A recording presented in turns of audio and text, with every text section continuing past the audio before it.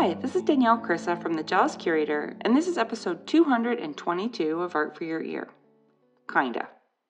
I've been putting up new episodes every 2 weeks, but I could not resist the chance to shake up the schedule so that I could share this bonus mini episode with you. So, when you get an email from Malcolm Gladwell's podcast network reaching out to say, "Hey Danielle, would you like to share part of an interview that we just did with Marina Abramović with your listeners on Art for Your Ear?" You say, "Yes, please." So, this is a 20-minute excerpt from a show called Talk Easy with Sam Fragoso. Every Sunday, Sam invites an artist, activist, politician, author, actor to come to the table and speak from the heart. Just like Art for Your Ear, it is all about getting to know the most impactful creative makers of our time. Sam has chatted with some of very awe-inspiring guests like Margaret Atwood, Gloria Steinem, Questlove, Kate Blanchett, and of course, Marina Abramović. She is a pioneer in the field of performance art, as I'm sure you all know. In this snippet, she and Sam discuss her relationship to Ukraine, creating art out of hardship, the curiosity that moves her forward, and how her piece, The Artist is Present, lives on over a decade later. I hope you enjoy Sam and Marina's conversation as much as I did. You can hear the full episode and more from Talk Easy with Sam Fragoso wherever you get your podcasts. Ready? Here we go, like listening in like a little fly on the wall in Marina's New York apartment.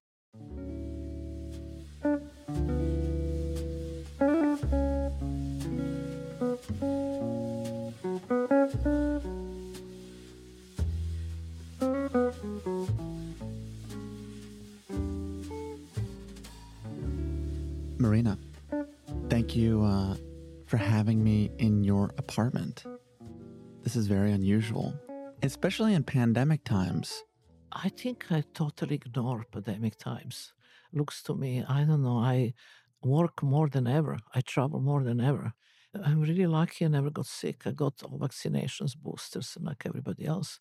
My pandemic time was incredibly creative.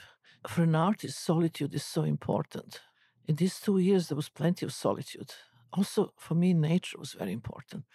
I developed this exercise that to go to nature and look the tree you really like and hug the tree and complain within minimum 15 minutes. And I done this in England, and people really start complaining much longer than 15 minutes. So much to complain in England. They start crying, they start pouring their heart out and talk about their lives. I really understood how much nature can heal. Well, we're going to do a whole show with very little complaints. We're not going to complain too much. I'm not complaining type. I actually very positive. To me, when I see something very tragic, something very difficult is happening, it's always reason behind to really understand why things are happening, is not happening. I love this saying of Sufis. I think it's a Rumi. He say, the worst is the best. And why? Because then when it comes to the bottom of things, then somehow the gravitation force pulls you up after every rainy days over sun. How are you grappling with what's happening in Russia and Ukraine? I was just reflecting on this whole thing. First of all, I just been there. So my relation to this is really like something's happening to my family, and it's devastating. And I just been in Kiev walking on the streets and seeing the buildings being demolished and the suffering and the people in the subways and no food and no electricity, no water. And feel almost guilty how lucky I am here. I'm here in America and I just, go to the bathroom and have a hot shower anytime I want. And then also the question, but what you can do in this situation, how you can help. I also have the same questions when it was war in my country, in ex-Yugoslavia. And then I realized the only thing I can do is do my work as best as I can and give the message through art.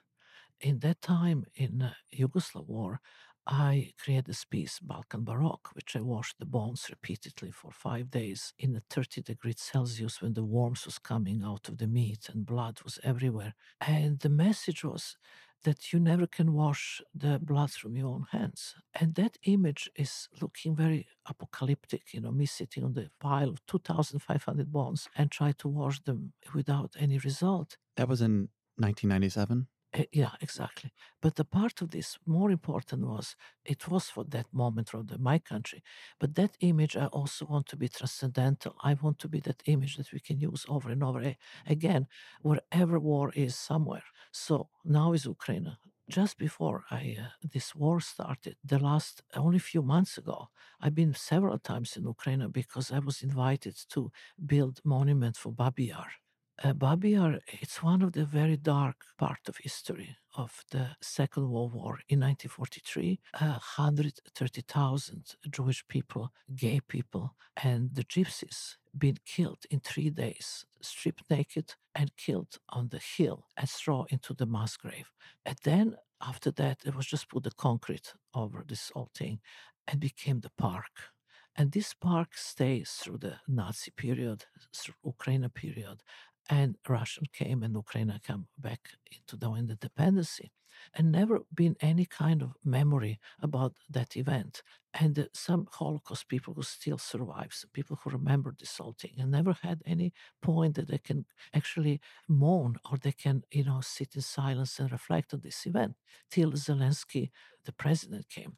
And Zelensky is a Jewish, and he felt his duty as the first thing actually to create the park of the memory about Babi Yar.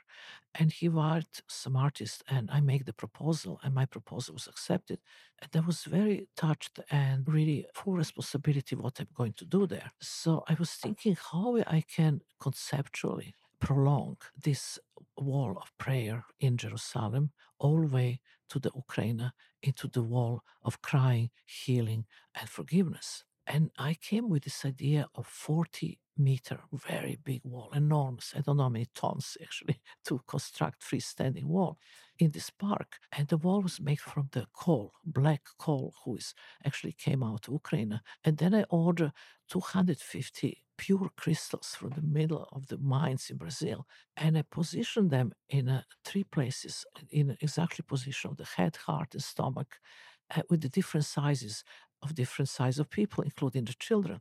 And the instruction of that wall was that you go in there, face the wall, and press at 3 points of your body against the crystals, and close your eyes and just contemplate, remember, and also get healing from crystals that historically had been possible. And it was incredible to see 40 people standing against the wall. And when it was the opening of this old Babi Yar event, for the opening came Zelensky, came the president of Germany, and the president of Israel. And these 3 presidents never faced the wall in their life. They always faced the audience. And I asked them actually to face the wall, and they did. And this was a very historical moment, The idea of that monument is there for healing. And before the attack of Russia, there was already so many rumors in Ukraine. The wall will start frequently to be used more and more and more. And I hope they will still, after this hell finish one day, I hope the wall will be still there. Something you said early on, you and I sitting here in this beautiful apartment in New York, you feel some kind of guilt that you're here and your friends are in Ukraine. How much of your work do you think comes from a place of guilt? I don't think much, actually, if I think really seriously. Lots of work come out of missing love, out of loneliness, broken heart, unhappiness, some kind of big drama. I always think that generally, if you look history of art, it's not too many art come from happiness. You need some kind of push into something that is different than your tranquil life. And always my old theory that, if you're childhood, you have great childhood, it's difficult to become good artist because you have to have a difficult childhood because there's so much work to do, to work with. And I'm always, I take my body as a center of the work, like, pushing mental, physical limits, but also the body's universe. And nobody knows even how our brain works. We think that we have 30% working, but actually scientists have just developed the theory that we only have 20% work. Some people seem to have less than 20%. Less than I'm sure. But the thing is that, if I take my body's universe, it's endless exploration. And to me, in my early period of work, I was really kind of pushing this physical limits. And now I'm so much more interested in the brain and mental limits, which is so much harder. But I think the work, if you come just about guilt, I don't think that interested. I think it's so much more important to kind of expand consciousness and see things in a kind of big view. I always love this big view. This idea of transformation, this is recurring throughout your work. The artist is present is being represented by a video installation in this upcoming exhibition. For people who may remember this piece or those who don't know about it, how do you think about this performance now? You see, this is 12 years later. And one of the reasons why I want to show to actually this piece now in a gallery after 12 years is really that I have very large young audience. My generation is not kind of my audience. And so many of them never had the opportunity to see this work. It's a huge opportunity to actually reconstruct it. But also what is happening in this piece, it's that I documented lifetime exactly, which is insane. We are talking 716 hours of the documentation. I was thinking how I can present this. I was very conscious about recording this historical event, even if you're never going to sit there and look 76 hours, but you in your mind, you know that's real time, real labor, which I put in, and it's no fake. I never stand up, I never drink the water, I never moved. So it's just to be there present for this period of time. So what we had there, we had one camera who filmed the whole situation, which is 2 chairs and table in 2 months, and later on table was removed, it's just 2 chairs. And then we filmed, on one side, me, first months in blue color, because dress was blue, second month in red, I need more energy, and the third month purification, white color. So that each of the square, which is actually film on my face, it's actually 8 hours multiplied by 3 months. The only time that is 10 hours is every Tuesday when museum is open 10 hours. So it's really created as a diary. On another side, you have people. Every single square is amount of people who sit that day. Some of them sit 5 minutes, 20, 30. I have the guy who sit the entire 7 hours. I have the same man sit 21 times in the different periods. I have people returning, coming back, and so on. So the second screen on the opposite is like pulsating up and down, up and down, up and down. And in the middle, you have original 2 chairs and a table. So it's real time. You go into kind of time capsule to see this piece. And then it's very important, another thing about this installation, the photography. In the 70s, when you record performance art, the photographer never been told what to do, because also performer sometimes is very impulsive or is very improvised, so you never know what's going to happen. And then sometimes it's 15 minutes, 1 hour, 2 hours. So the photographer will come, take some shots, go smoke a cigarette, come back, take another shot. So what you see, it's not really exact what happened there. And also is influenced by the vision of photographer, what he see, and not what actually see the performer after seeing documentation. And here I have Marconelli, who I asked to photograph every single person, which means that he's the first photographer in history to be there exact amount of time like me with exact same conditions. He could go to the toilet, he could not to eat, he have to be there to photograph every single person. And so most of the people who sit there and cry. And the Marconelli told me that he will actually photograph different sequences, but we also will make the point of waiting that the tear reach the cheek and the light just kind of hit that point that is glowing. Wow, the photographer, we just actually published the book. It's just incredible. For 760 and a half hours, you're sitting motionless in the MoMA atrium. Again, this is 8 hours a day, every day, 10 hours on Fridays for 3 months.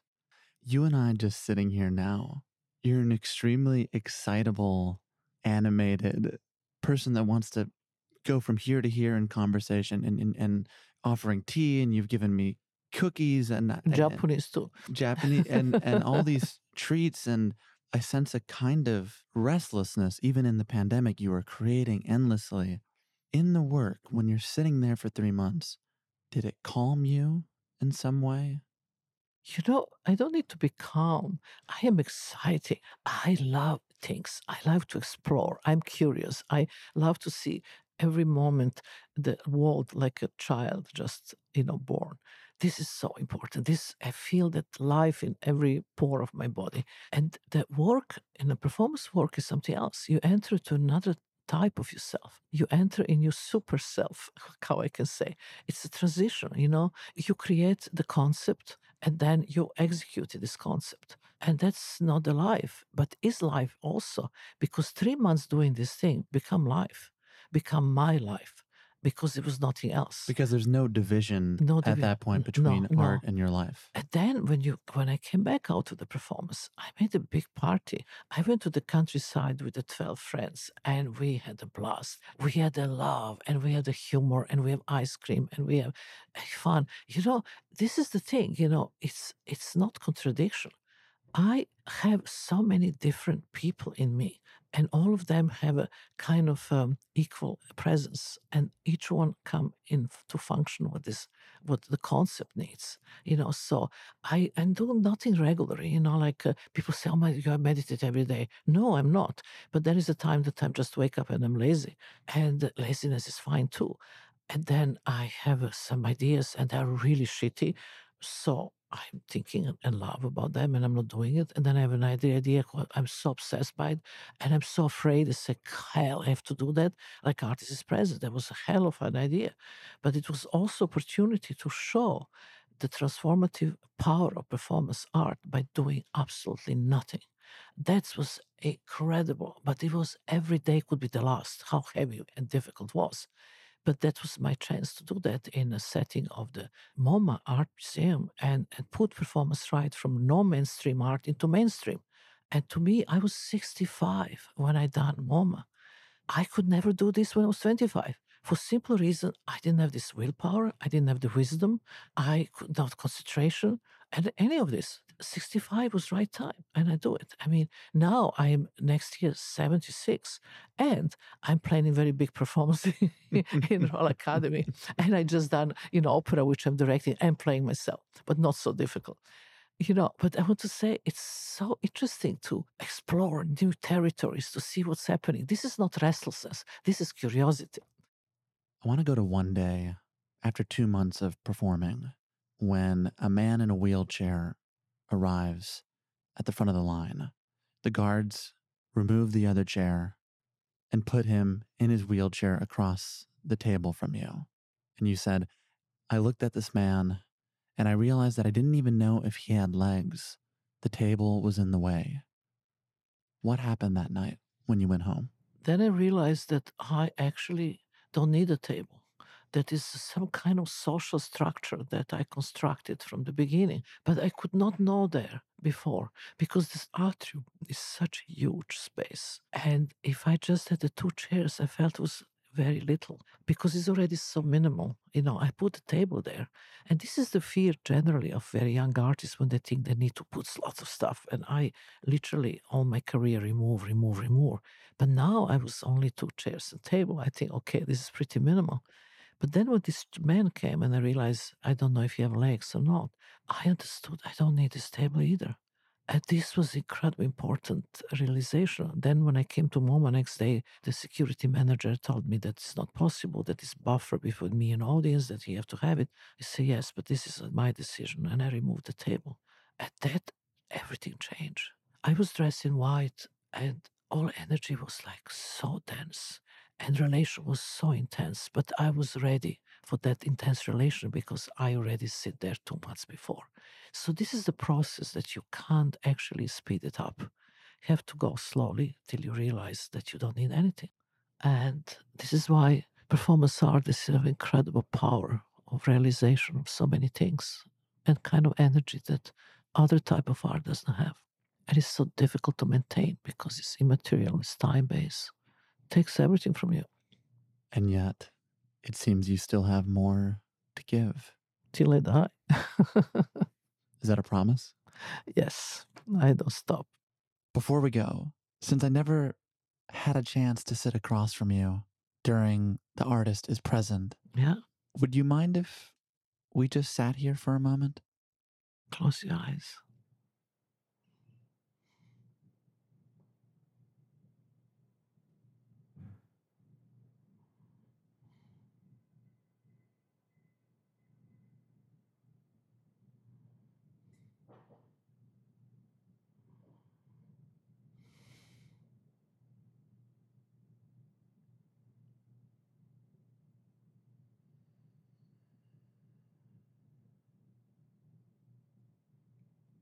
I just want to say something. When you sit still and quiet, it's never stillness and quiet because there's so much space inside your body, in your organs, between liver and kidneys, between your heart and ribs and so on. There is a movement everywhere.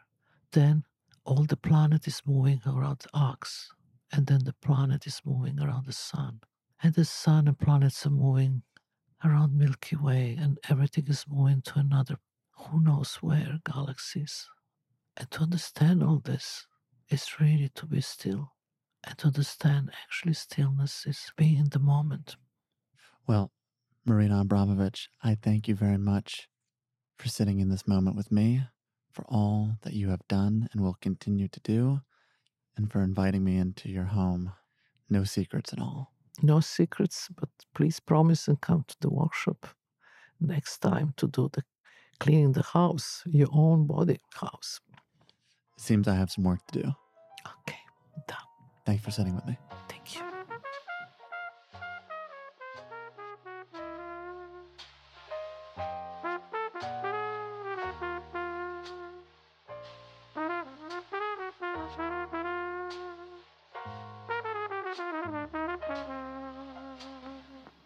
Yep, I loved that.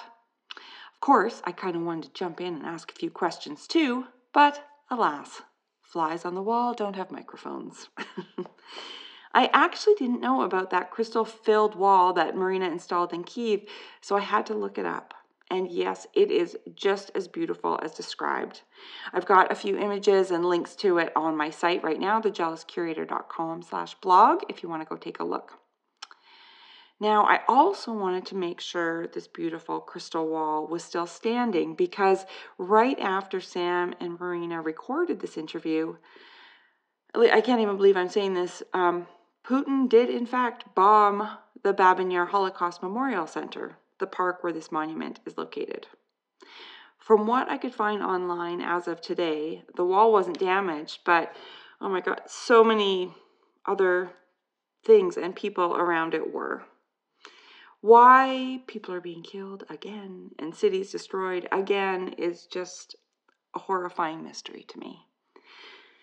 Anyway, I told you this was a mini bonus episode of my podcast, which it is, but if you want to hear their entire conversation or any of Sam's other fabulous interviews, you can download Talk Easy with Sam Fragoso wherever you get your podcasts.